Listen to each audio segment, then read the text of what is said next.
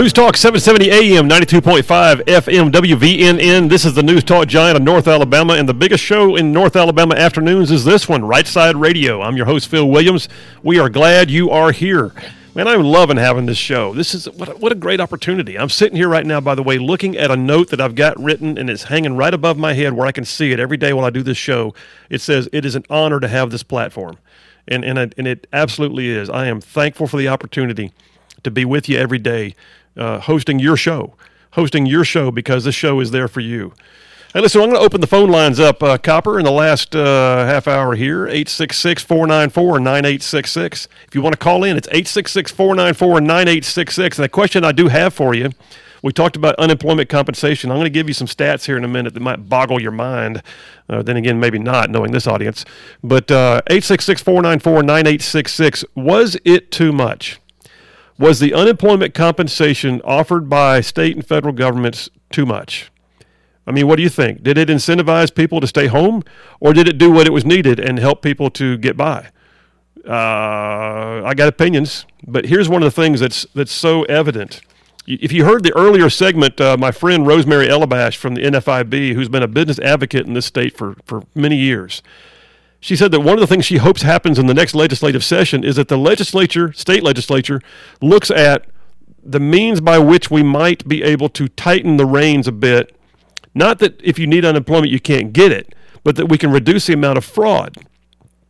Because what happened in COVID is the standards for drawing unemployment compensation, which were already pretty easy before, by the way, got so easy that they have been filled with fraud. Experts estimate that upwards of 70% of stolen money went to organized crime, that literally almost $280 billion may have gone through fake unemployment claims in the last year. Can you imagine? Talk about a boondoggle.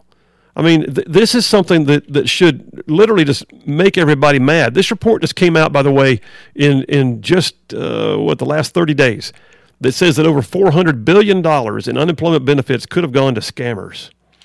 Oh, my word. The state of California is blaming it on organized crime. Yeah, I guess so. And I mean, if they hadn't stolen that money, I mean, that's $1,200 per person in the United States, in a sense. And what we're saying here is that the standards became so lax and the opportunity for identity theft was so alluring that literally organized crime got involved, and they have been scamming money left and right. And the state legislature is going to have to step up and give our Attorney General, Steve Marshall, the opportunity with laws that give him something to enforce to go after this stuff. I mean, here's some of the ways they were doing it. Some of the mules, the low-level criminals, they're given debit cards, and they go withdraw money from ATMs, and then the money gets transferred around by Bitcoin. That's one of the ways they shuffle the money around. Well, unemployment became where the big money was, and it was also being run by bureaucrats who weren't quick enough to crack down on the criminals. And then unemployment fraud is now offered on the dark web as sort of like a software as a service basis, kind of like ransomware. So states that don't have fraud detection services are naturally targeted the most, and it makes you wonder, how is Alabama's Department of Labor determining what is fraud and what is not? And so these are your taxpayer dollars. By the way, business owners, you know the deal. When someone is drawing unemployment, they're drawing money you paid into the system. It's not like it's something, now I used to hear this, as an attorney, I have a number of staffing companies I've worked for currently and in the past.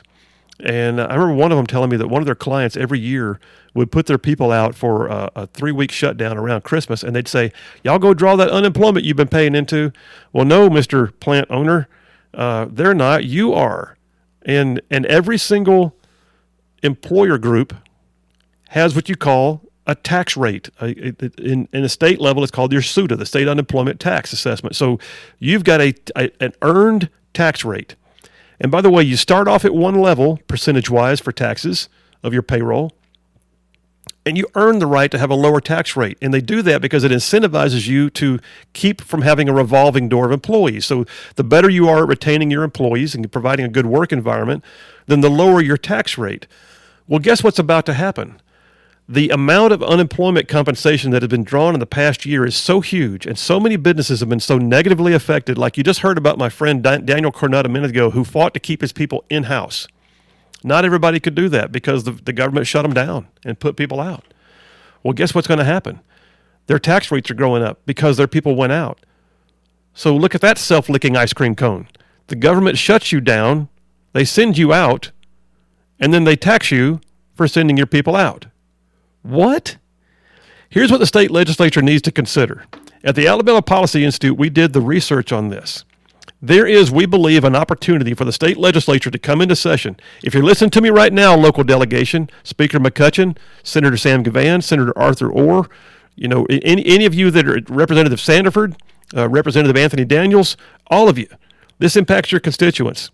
If you're listening to the sound of my voice, one of the things we think that you can do, and we'll provide the research for you if you want it, is to come in next legislative session and say, we are freezing the unemployment tax rate at pre-COVID levels. Or at the very least, we're going to allow you the opportunity to phase back in as opposed to being slapped with a 91% unemployment tax rate when you come back to work. That's what you got to do, folks. Earlier, I had my monologue. I talked about what happens when government just runs away or vacates their position. You can't do that. Right now, small businesses need you.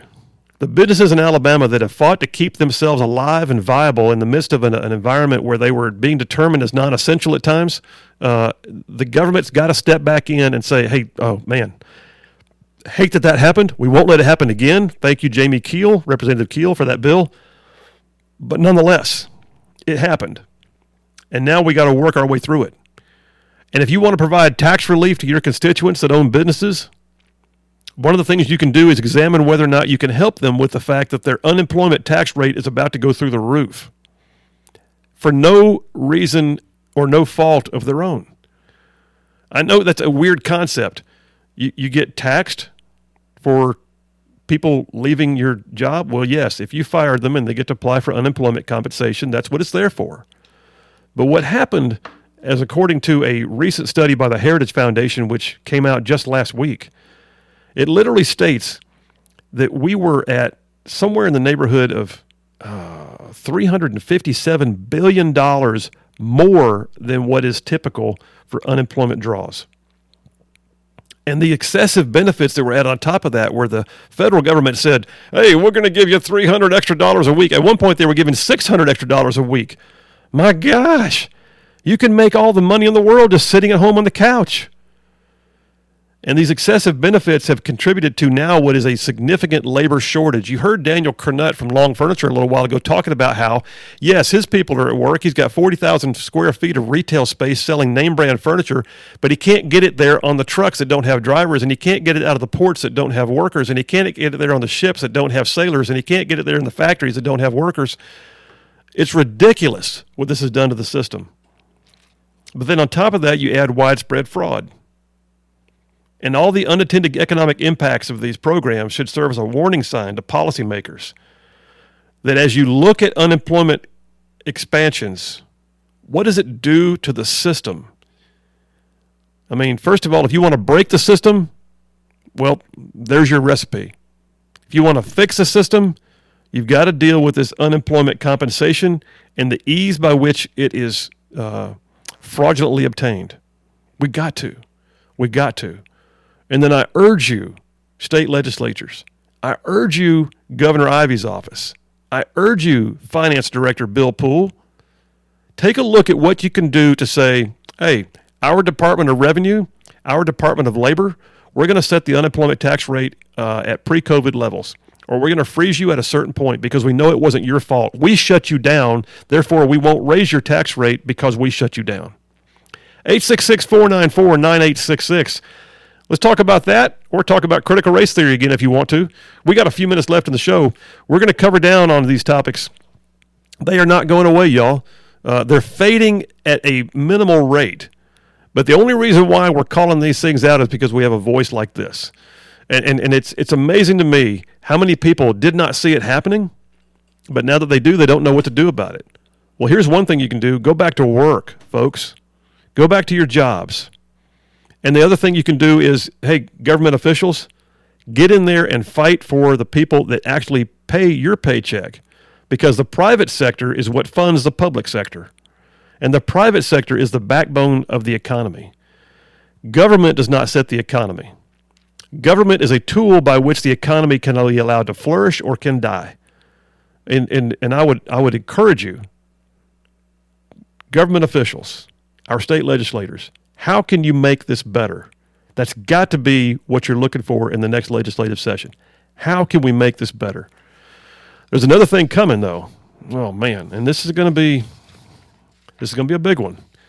Some of y'all may be aware, and I'll talk about it more after the next break, but some of y'all may be aware that for the last year, and I get it, a lot of people were out of work, but a lot of people were also making a lot of money being out of work and still not paying their rent. And they couldn't be evicted. And to some degree, I get it, but at some point, some people abused it. And not everybody who owns a rental house or an Airbnb or an apartment building is a rich landowner. I mean, a lot of them are people that, like, they inherited Mama's house, they put some fresh paint on it, and they had a rental house, and they made a little money on the side, and they try to keep it up. That's what most rental properties really are, is a small business owner or someone who has a house or two or somebody who inherited one in the family, and they're just trying to use that as an opportunity to help further their position in life. And then the person who rents it can't be evicted because even though they won't pay the bill, even though they might know, well, that person just got all those Biden bucks dropped in their bank account, and they've been drawing all that enhanced unemployment compensation, and they just bought a brand new big screen TV, and yet they won't pay the rent, but I can't do a thing about it. Well, guess what? That ends at the end of this month. Today is July 21st. On July 31st, that eviction moratorium, it ends. And there's an article out right now saying payback is not going to be pleasant because there's a bunch of property owners. I know one guy, and he actually is fairly wealthy, but he owns a bunch of rental houses. And of his rental houses, I think he has like 100. He said that 48 of them have not paid their rent in 9 months. That's kind of hard to maintain. And coming July 31st, there's a bunch of folks that I hope you've been setting aside money to pay rent because it's going to come due. And you're going to have to make that payment. And you're going to have to do what you've got to do by contract. Because otherwise, those landlords who have been suffering, and it's tough, they're going to have to find out whether they can get another renter in there. And that's going to be a tough time. I've got a friend whose specialty in the practice of law is bankruptcy. And she said that the talk among bankruptcy attorneys is they really do believe this coming fall is going to be quite a time. Wow. Hate to hear that. At the same time, President Biden says the economy is roaring back, and his economy is the Biden economy, and it is doing better things than ever before in 40 years. And I got news. A lot of that is just hype and spin. There is a good economy. We are doing better. And it's because of states like Alabama, where Governor Ivey ended the early or the extra unemployment compensation. Thank you, Governor Ivey. But the same state is also still working its way back. Luckily, there are states like Alabama that are coming back at a faster rate than the blue states where they are struggling to even stop wearing masks and keep the businesses open. Well, listen, we've got a break coming on right now. And I know it, but we're gonna come back from that break, and we're gonna wrap this show up. You want to call in and talk about what we just talked about? It's 866-494-9866. It's a great show. We've got plenty going on. Copper, you go ahead and cue that up, and we're gonna come back in just a minute, and we're gonna talk more about what does this unemployment compensation mean? How are we gonna work this? What's gonna happen next? And then on top of that, Biden administration hot off the press today. Critical race theory, they're getting it handed right back to them because they got caught. And they said they weren't doing it, and lo and behold, they were. Critical race theory is a scourge of our time, in my opinion, and it needs to be banished from our society. Cancel culture, how about this? Cancel that. All said and done, we got plenty to talk about. It's a target-rich environment right now if you're a conservative to talk about things. News Talk, 770 AM, 92.5 FM, WVNN. This is Right Side Radio. I'm Phil Williams. We'll be right back after this.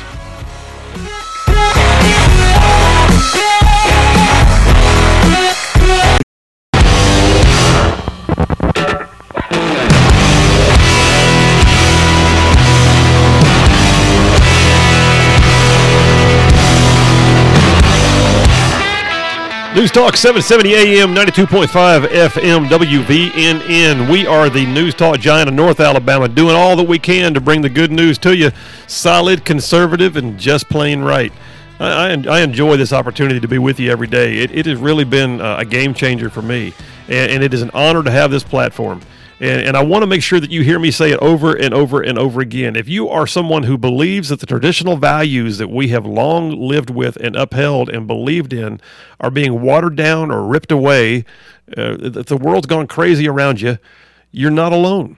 You are not alone, but you're also not alone in that, all right? This station is here for you. This channel, this show is here for you, and we're your voice. And we're going to say it over and over and over again. That solid, conservative, and just plain right is not just owned by this show, it is you. You can walk out confidently in the world and say, you know what, I heard something the other day on Right Side, and I agree with that. Cancel culture, I refuse to be canceled. How about earlier in the show, we had a pastor friend of mine, Pastor Mark Gidley, is running for the State House of Representatives. How cool is that? You know what? People of faith, you have a place in the public forum. Why not? How about Daniel Cornutt, who was here a little while ago, has been running a small business, a great employer of 19 people, and they chose to go out of pocket and take care of their folks because they're like family. And that brick and mortar store, it's a mainstay in the Northeast Alabama area, and they survived the pandemic. Good people like that are doing good things every single day. And all of you listeners out there, y'all are part of that. And so keep supporting those folks on a local basis, and keep stepping out into the public arena and being the ones who will get in the mix. Hey, Copper, we had a whole section there a moment ago about unemployment compensation. And I guess it has a place, but from your perspective, like your generation, what are you seeing? Unemployment compensation, what are the thoughts that come to your mind with the way it's gone in the last year? Ooh, kind of ridiculous. I was astounded when I first heard there was such a thing as unemployment compensation when I was younger. So not everybody in my generation thinks that we should all be paid for sitting around doing nothing. I certainly don't. I mean, there's maybe a place for it in very rare situations, or disability, maybe. But I'm pretty conservative about that kind of thing, and I think it's being way overused right now. I think you're right. I don't think there's any generation that has a preponderance of its people that believe they would rather get paid not to work. But there are a segment of society that does not see the value of work. They'd rather get paid to stay at home. But yet the unemployment compensation does have a place. Don't misunderstand me. It does. There's folks that lose a job and they have to have something to get them through to the next job. The unfortunate circumstance we've been in for the last 9 to 10 months is that people have chosen not to get the next job because the job either wasn't there because the government shut it down, or for that matter, they was getting paid more than they could get at the next job. So why? And now we're seeing things like what we heard from Daniel Cornutt from Long Furniture about how hard it is to get the businesses moving. Well, listen, tomorrow's show is going to be huge. We got Jessica Taylor, who's running for U.S. Senate. We got State Representative Connie Rowe. We got the Grand Council with Dale Jackson, myself, and Jeff Poore. And we got Copper's Corner at 3:30. Right Side Radio. We'll be right there with you tomorrow. VNN Athens, WVNN FM Trinity, a Cumulus station.